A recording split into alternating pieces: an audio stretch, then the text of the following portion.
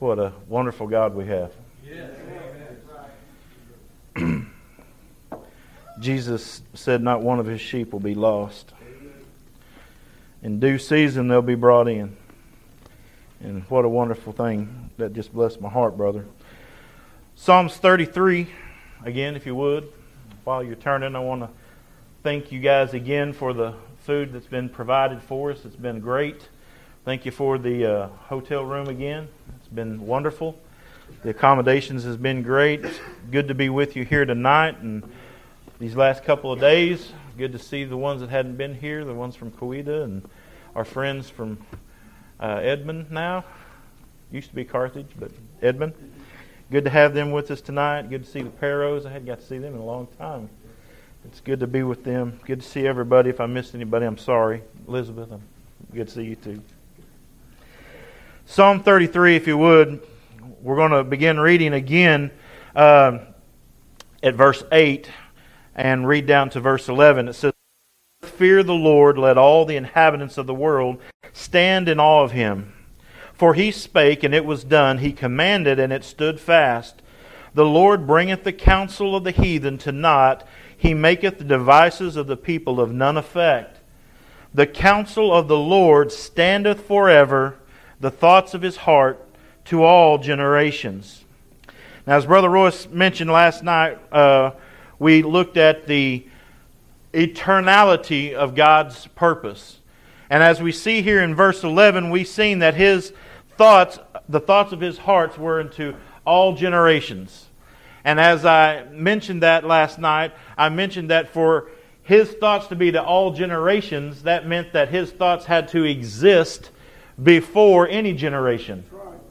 Before it could be taught to the first generation, it had to have already been thought of. It already had to be purposed. And so therefore, God has purposed began before anything ever existed. We also talked a little bit, and I explained at least my understanding, that there is a difference somewhat in the thoughts and the counsel and the purpose of God. The thoughts of God are His inmost thoughts that motivate Him to act. And the counsel of God is that counsel amongst the Godhead into the purpose that will be taken place. They counsel among themselves in what the thoughts of God's heart, how that's going to be enacted, and therefore there comes forth a purpose, and in that purpose God carries out the decree that He has made from eternity. And so we see here, the Bible says, the counsel of the Lord standeth forever. And so we spent all of last night talking about the eternality of God's purpose, how it all began before the foundation of the world. But tonight, brethren, as good as last night was in the fact that we found out that through God's purpose being eternal, that salvation in and of itself can't be messed up. It can't be gained, it can't be lost, it can't be earned. Man has no hand upon salvation because salvation was determined before the foundation of the world. And so the fact that we rejoice in everything that God has predestinated being absolute and eternal means that man cannot mess up God's plan. Adam, whenever he ate of the fruit, did not mess up God's plan. God did not decide to elect somebody after the fall of Adam because Adam messed up plan A. It was always in the purpose of God to do this because God, before the foundation of the world, had elected a purpose, and we found that out last night through Scripture, that God's purpose is according to election. And therefore, God had purposed before the foundation of the world to have a people that was perfect in Christ, but imperfect in Adam. And therefore, He sent a man into the world and created that man and prepared that man for the purpose so that sin and death might enter into the world. So that His people that would come could be redeemed. And through that redemption, His Son would have everlasting glory. Yeah, amen. That's the gospel in its earliest forms. Preached even in the garden. Whenever God Himself clothed Adam and Eve. Whenever their suit of fig leaves wouldn't do. We see the gospel buried in everything throughout God's Word. And we know that God has preached the gospel from the very beginning to the very ending. It's not just a New Testament thing. It's an Old Testament thing. It goes back to the very beginning when God made man. His gospel went back into eternity. God has a gospel that is an eternal gospel, and we are grateful for that. And we see the manifesting. We see as we talked about last night, how the gospel brings it to light, how it enlightens us, it informs us, it tells us what God has before the foundation of the world already determined. But brethren, there's something that even though it's eternal and man can't put his hands on it, we have something else in God's Word that gives us confidence and hope. And that's the fact that God's counsel, which His electing purpose is part of His counsel, it's immutable. It can't be changed. Look with me at verse 11. It says, "The counsel of the Lord standeth forever." If something stands forever, it means it cannot fall. If it stands forever, it means it began standing whenever it began, and it will continue to stand as far as it will continue to stand, and there will never be a falling of His counsel. His counsel is sure. It cannot be moved. It cannot be swayed. As I mentioned last night, God is self-sufficient. Whenever God counseled among Himself and the thoughts of His heart, His desire isn't something that comes from something that He's deficient of or something that man presses upon Him. His desire is the very thing that is of His heart that He Himself, in His self-sufficiency, is motivated to do. And He was motivated within Himself to set His love upon a people and to put them into Christ. Unite them with His Son and see them in His Son. The Bible speaks that blessed is the man unto whom the Lord imputeth not sin. That's us in Christ Jesus. And listen, brethren, that counsel will not fall. It will stand forever. In Numbers chapter 23, if you want to turn there with me, Numbers 23 and verse 19, the Bible says this, a promise to us. It says, "God is not a man that He should lie." Now, if any of you have been around the block a few times, you know that men lie. If you watch TV, you know men lie. If you pay close attention to politics, you know men lie a lot. But brethren, we also know that found in so-called churches, men lie. They lie upon God. But the Bible says God is not a man that He should lie. Neither the Son of Man that He should repent. God never has to turn away from something that He's already said. Number one, because everything that He said, He's God and it's going to do exactly what He says it's going to do. But second of all, everything that God does is righteous and holy. There's nothing to repent of. God cannot sin. Therefore, everything that God does, whether we agree with it or not, or whether we think it's right or not, is righteous and holy. He has no ability to sin. God is not a man that He should lie, neither the Son of Man that He should repent. Hath He said, and shall He not do it? Did you notice there He said, shall He not do it? He didn't say, hath He said, and then He's turned it loose for us to accomplish it for Him? No, He said He will do it. Just like Brother Tom was talking about, that God is in us. It's Him that's doing it. It's Him doing the work. He's doing it in us. Amen. Or hath He spoken, and shall He not make it good? If God has spoken it, He's going to make sure it's going to get done. Like I said last night, God's not like this goalie that's sitting there and every time something's kind of being bounced out of His purpose, He's kind of knocking it back into play and everything. No, not only has God said it, and God has determined that it's going to take place, promised it's going to take place, but Him, by His own providence, by His own work, is bringing out everything to make sure that everything happens exactly as He has decreed. Amen. Isaiah 46, we looked at this last night, but I want you to turn there again with me because I want to not only remind you of this, but see how this ties in to God's purpose being immutable. We know it's immutable because if God says it, it's going to take place. He cannot lie. So God can never go back on the counsel that He has made. Isaiah 46 and verse 9, the Bible says, "Remember the former things of old, for I am God." He's reminding us who He is. Remember, I'm not a man that can lie. I am God. Remember, I am a man that cannot be swayed, be pressured, be coerced, be tricked. I am a God. There is none else. I am God and there is none like me. Not none in a line of people like me. None. There is none like me. Whenever God said, "Thou shalt have no other gods before me," He didn't mean in order of rank. He meant there shall be no other gods before me because there is no other gods. And there is none else. I am God and there is none like me. And here it is, verse 10. "Declaring the end from the beginning and from ancient times the things that are not done, saying, My counsel shall stand. I will do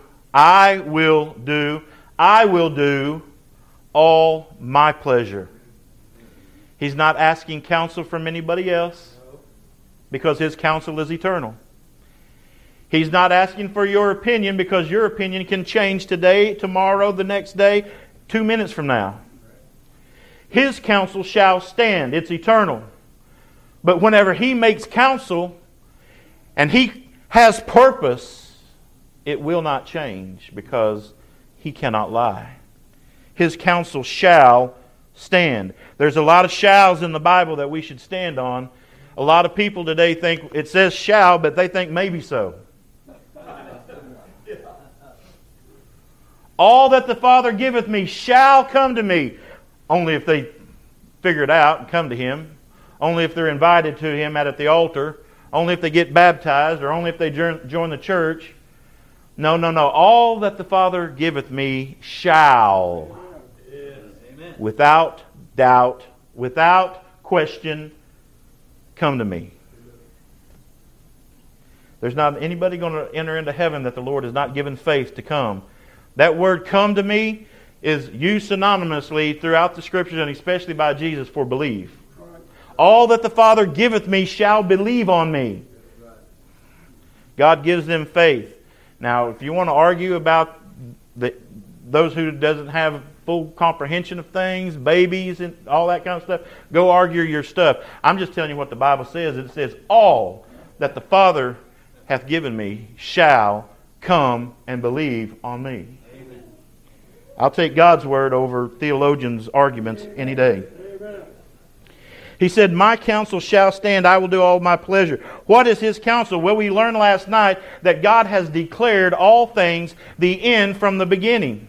And the things that are not yet done. Therefore, everything that transpires from the beginning to the end, so everything that has not yet been done, means that God has determined all things.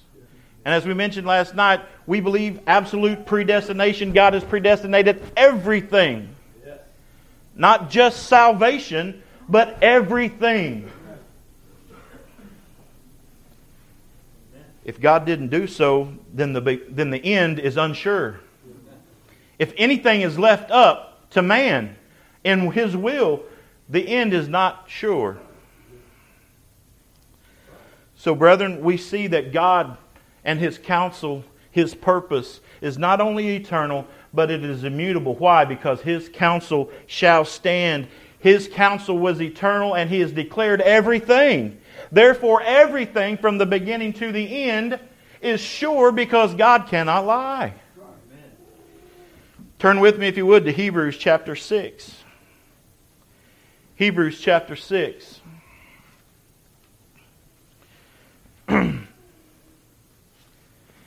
Look with me, if you would, at verse 17. Hebrews 6 and verse 17. The Scriptures declare, "Wherein God, willing more abundantly to show unto the heirs of promise the immutability of His counsel. Now, we can't get any clearer than that, right? God's counsel is immutable. Now, I'm assuming everybody knows what immutable means. Immutable means that it doesn't change. That's what immutability means. We are mutable. God is immutable. Okay? We change. God cannot change. Wherein God, willing more abundantly to show unto the heirs of promise. Who are the heirs of promise? We are, brethren. We are the heirs of promise. If we are the seed of Abraham, we are Abraham's seed, we are the heirs of promise. It's not the children of the flesh who are the children of the promise, but it's the children of the Spirit. It's the children who are the children of faith. It is Christ's children that are the children of the promise. He says, unto the heirs of promise, the immutability of His counsel, confirmed it by an oath. Now, God confirmed it by an oath. That's pretty serious business. God was serious about wanting somebody to know something. He said that by two immutable things. What are the two immutable things? God's counsel and His oath. God's counsel is immutable. God's oath is immutable. Because He can't lie. Remember, we just read that. He cannot lie. He says by two immutable things in which it was impossible for God to lie, we might have a strong consolation. So, brethren, why am I preaching last night's message and this message tonight? That you might have consolation. Not only in your God, but in His salvation. In His gospel. We might have a strong consolation who have fled for refuge to lay hold upon the hope set before us. Brethren, what a hope we have. We have an anchor for the soul because we have a God that cannot lie, and He has determined all things, the end from the beginning. And praise the Lord, by His grace, we have been included there. I love that song. He included me. He didn't have to include me. He could have very well not included me. I am no different than the ones who are not included. I am just as sinful and just as guilty and deserving of God's wrath, but He included me. Why? Because He loved me. Well, what determined His love for me? I don't know. All I know is the Bible said that it was His pleasure. That's all I can say. I don't know why, but it said it's His pleasure to do so. Turn with me, if you would, back to Isaiah chapter 14. Isaiah chapter 14.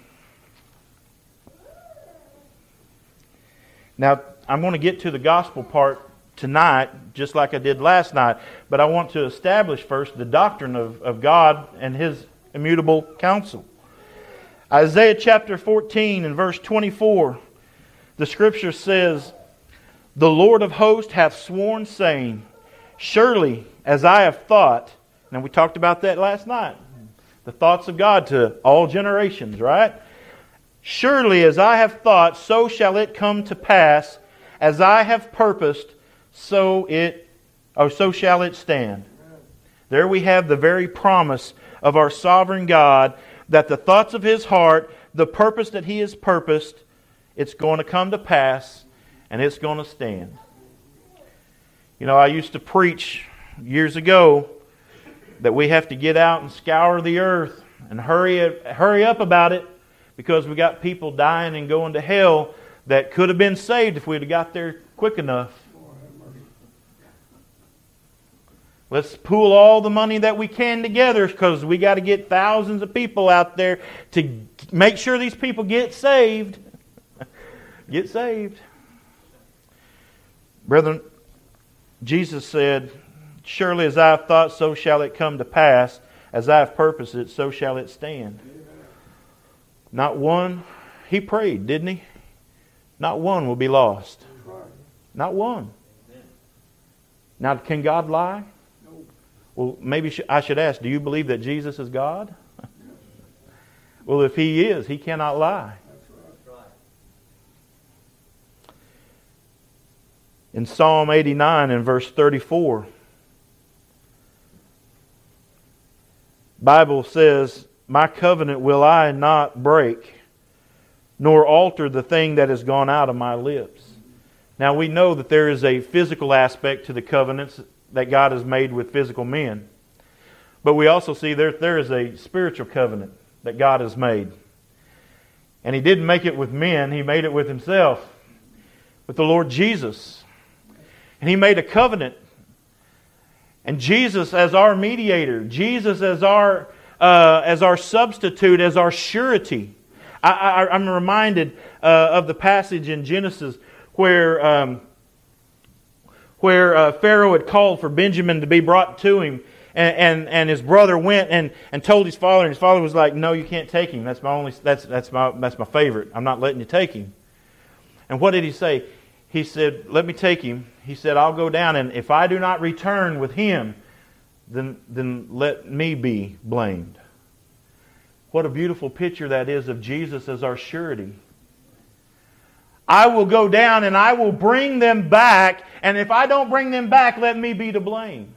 See, brethren, that's why the efficacious nature of God's salvation is what it is because if Jesus doesn't bring back everyone for whom He dies, then He is the one to blame, because it has been placed upon His shoulders in the covenant to make sure that all the covenant children that is in Christ be saved.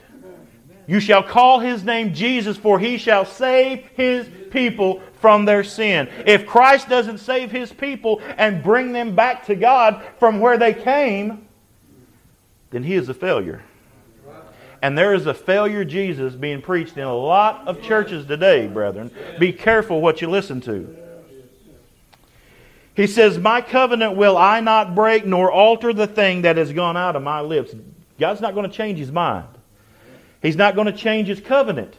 We like to kind of like to change things up. We might make an oath about something, then whenever it doesn't kind of hit right, we're like, well, I kind of want to change that. I wish I wouldn't have said that. I want to go back on that. Well, God will never do that. That's why we don't believe that we can lose our salvation, because God's mind cannot be changed. And what Christ has accomplished, it cannot change either. He's accomplished it. And if He's accomplished it, God has received that by the resurrection. He's received that. And therefore, all the benefits for which Christ died for are ours. We will receive all those things. Malachi chapter 3 and verse 6, the Bible says, "For I am the Lord, I change not. Therefore ye sons of Jacob are not consumed." What a wonderful promise. The Lord changeth not. Could you imagine if the Lord was mutable, if the Lord did change? Now, brethren, I believed at one time, and I have friends and family that believe this, that Christ could have sinned. Jesus is immutable because He is God. He cannot sin. There is no way that Jesus could have ever sinned. And just because Jesus is immutable and cannot sin doesn't mean that the temptation that He endured while He was here is not something that is just false. The reason that He was tempted was not to get Him to sin. The reason He was tempted was to show our God cannot sin. The reason that Christ was tempted in the desert and Satan was given by God to tempt Him was to show us and give us confidence that our God changes not. That there is no sin in Him. Therefore, He changes not. Ye sons of Jacob are not consumed. God is not going to change His mind and say, hey, I'm seeing what's going on, especially here in America. I see what's going on. I tell you what, I'm just going to do away with all of it. Everybody's gone. No, sir. No, sir. His people will never be consumed. Amen. And then in James chapter 1 and verse 17 we find, every good gift, every perfect gift is from above, and cometh down from the Father of lights, with whom is no variableness and no shadow of turning.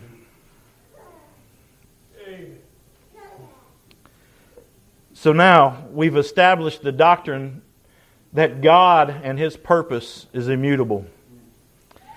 How does that fit with our gospel? With His gospel, I should say.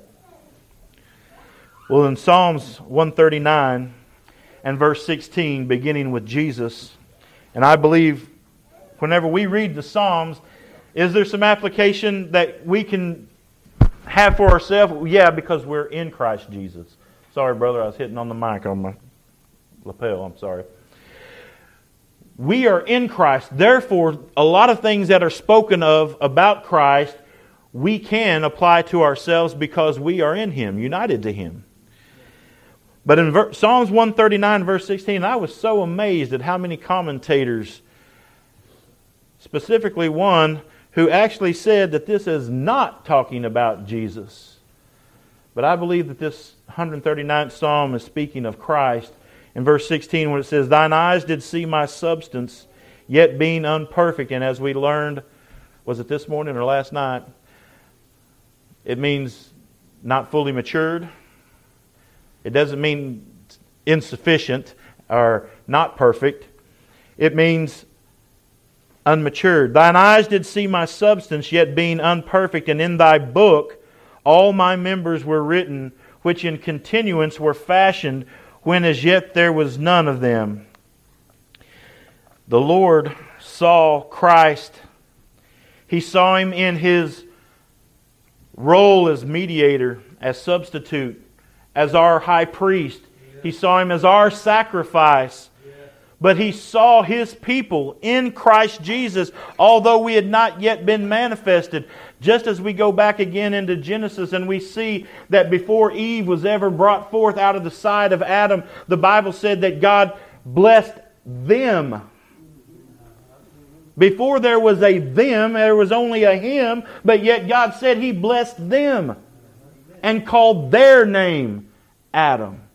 All the blessings were given to Adam, but his wife that was in him was recipient of the promise just as much, even though she had not been made manifest.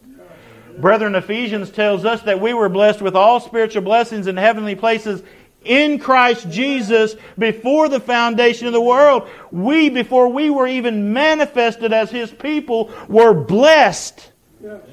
And it's being manifested now. I believe this is what it's talking about. God did see my substance, yet being unperfect. It hadn't matured yet. It hadn't been made manifest yet. But yet all the members were there. Every one was blessed. And in thy book all my members were written. David didn't have a book of members written. But yet Christ does. That from the foundation of the world, names were written in the book of life.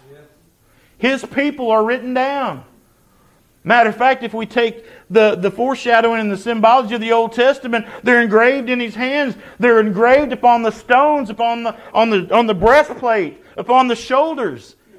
Christ is carrying His people as love for His people. He has His people and He knows them by name. Thine eyes did see my substance, yet being unperfect, and in thy book all my members were written, which in continuance were fashioned, when as yet there was none of them. God, before the foundation of the world, knew not only Christ, but knew His people. And because that was His purpose and counsel of Christ being the head, being the representative of His people, His counsel cannot change. In Proverbs chapter 8 and verse 22, the Bible said, "The Lord possessed me in the beginning of His way before His works of old." The Lord Jesus, before the foundation of the world, took on this role as mediator, and God's counsel cannot change. He didn't change His mind.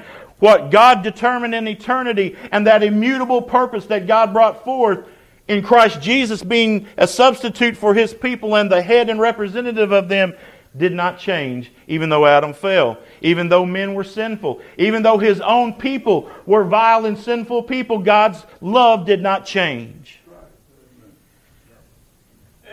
Christ continued in that office that He took within the covenant of God. Thank God Christ didn't change His mind and decide, let me just shed this body, go back to where I was, receiving all the glory. Why am I here being spit upon, being rejected, my beard being plucked out, my back being to the smiters? Why am I here being falsely accused, blasphemed against? He could just give it up all at once, but He didn't. The Bible said that He set His face like a flint, and He went to the cross. And the Bible said that He rejoiced and they had found joy, despising the shame. But He did it because He loved His people and because He's God and He cannot lie and He can't go back on His word. So therefore we find in Acts chapter 2 and verse 23, the Scripture says, Him, Christ, being delivered by the determinate counsel and foreknowledge of God, ye have taken, and by wicked hands have crucified and slain. Could that have changed? Could Pharaoh have, or not Pharaoh, could Pilate have said, you know what, that really is a pretty good guy. I think I'm going to protect him and not let the, Pilate, he even came to Jesus and said, you know that I can change all this if you want. You just say the word and I can change all this. Jesus said, you don't have any power except the power that's been given to you by my Father. You can't do anything except what my Father gives you to do, has purpose for you to do. And what did God purpose? Wicked men with wicked hands crucifying and slaying Him. God's counsel still stood. It couldn't have been changed. Barabbas? Nope, it was set before the foundation of the world. Judas? Set before the foundation of the world. Peter denying Christ? Set before the foundation of the world. Hey, even the ones that He loved. John, his mother, the ones that came to the cross. Could they have changed anything? Not a thing. It was all set in motion. In Acts chapter 4 and verse 27 and 28, the Bible says, For of a truth against thy holy child, Jesus, whom thou hast anointed, both Herod and Pontius Pilate, with the Gentiles and the people of Israel were gathered together, for to do whatsoever thy hand and thy counsel determined before to be done. Did Adam change God's plan? No, it was determined before the foundation of the world. We see it here in Acts. That right there might be talking about immediately what was going on with the crucifixion. But brethren, that is commentary on the fact that Adam didn't change anything. God had a purpose in why Adam entered into the world. And death and sin by Adam. So that the second Adam, by his righteousness, we might have life. Death came by Adam, but life came by Jesus Christ, brethren. We should be excited about that. In Ephesians chapter 1 verse 5, the Bible says, having predestinated us, not post-destinated us. God didn't post-destinate anybody. He predestinated. Pre before, destinated, if you want to allow me that, to determine beforehand. Everyone's destiny has been determined, but it was pre. Amen. Not in eschatological sense, but in a timely sense. Before everything. I guess that could be eschatological. Having predestinated us unto the adoption of children by Jesus Christ to Himself, according to what? The good pleasure of His will. His will cannot change. It does not change. I hear a lot of people talking about two wills of God. I only know of one will. And His will be done. I hear a lot of people say, well, that's out of the will of God. Is it really? If God has declared all things the end from the beginning, can there be really anything out of the will of God? Is it sin? Yeah, it can be sin. It can be a transgression. But it's not out of God's will. Otherwise it wouldn't happen. The counsel of His will stand. Why? Because God cannot lie. And He has declared all things the end from the beginning. Before man even put his hand to anything. Romans 8, I'll try to hurry. Romans 8, 29 and 30 says, For whom He did foreknow, He also did predestinate. There's that word again. Does the Bible really teach predestination? For whom He did foreknow, He also did predestinate to be conformed to the image of His Son, that He might be the firstborn among many brethren. Moreover, whom He did predestinate, them He also called. And whom He called, He also justified. And whom He justified, them He also glorified. Does the people that God foreknew change? It's immutable. And I say again, I'll play the devil's advocate. If God looks down the corridor of time and sees who would choose Him and then decides to elect them, if that was true, what God foresees cannot be changed. Therefore, it's just as much set in that skewed view of election as it is in the biblical view of election. It's just as fixed. So, the rank Arminian doesn't get away with the fact that God chooses. It's God's choice that fixes all things. Matter of fact, if you think about it, their God that they serve, who looks down the corridor of time and then elects, who is a horrible God for not giving someone a chance and sending them to hell without a choice, knew they wouldn't choose Him, but still created them anyway. See, men try to get God off the hook for something God doesn't need to be gotten off the hook for. Men try to bring God down to their level and conform Him to their image. And as I mentioned last night, this is the Word of God. This reveals who God is. Romans 9:23 says, "And that He might make known the riches of His glory on the vessels of mercy." That would be you and I, right? If we are Christ's. But look at this, brethren, which He had afore prepared unto glory. God afore prepared us unto glory. Not only to share in that glory, and I don't understand that at all, because the Bible says God will not share His glory with anybody, but also that we might behold that glory. Brethren, we have in this time the ability to behold the glory of God that the reprobate can't. Because we've been given spiritual eyes. But brethren, there's going to come a time after all things are settled and the wicked have been taken away that we are going to fully behold the glory of God forever and ever and ever. I don't understand how that can be either. But praise the Lord, He's promised it. 1 Corinthians 2:7, "But we speak the wisdom of God in a mystery, even the hidden wisdom which God ordained before the world unto our glory." Here again we see that God has ordained this gospel, has ordained this salvation. It's a mystery, but to us, it's no longer a mystery. But this mystery, God has revealed unto us, and He's revealed the fact that He has saved us and called us with a holy calling, not according to our works, but according to His purpose and grace that He's given us in Christ Jesus before the world began. And it cannot change because God cannot change. Acts 13:48, the verse that the Lord really used to convert me to believe the truth of the gospel. Amen. "And when the Gentiles heard this, they were glad and glorified the word of the Lord. And as many as were ordained to eternal life believed." Brethren, can that change? The ones who have been ordained to eternal life, can that change? It cannot. And lastly, "For we are His workmanship. We are created in Christ Jesus unto good works, which God hath before ordained, that we should walk in them." Brethren, are we going to live in the good of that gospel?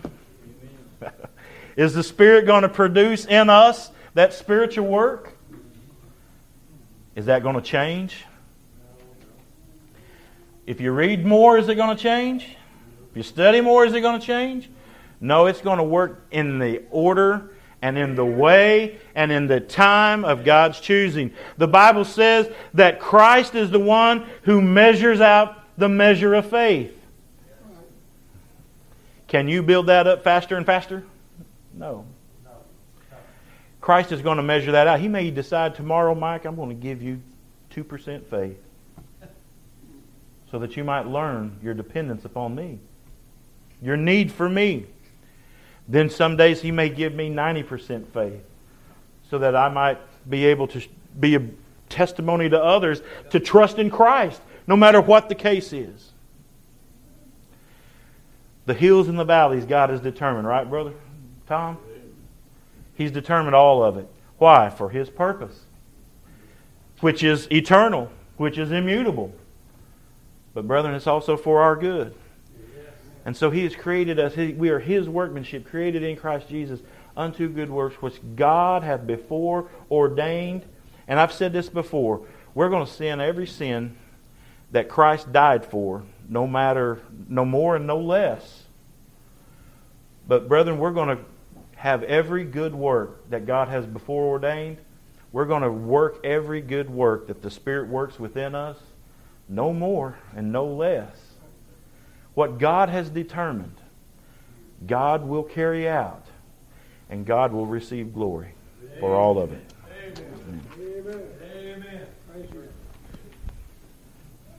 Thank you, dear brother. Great message. Good. Good.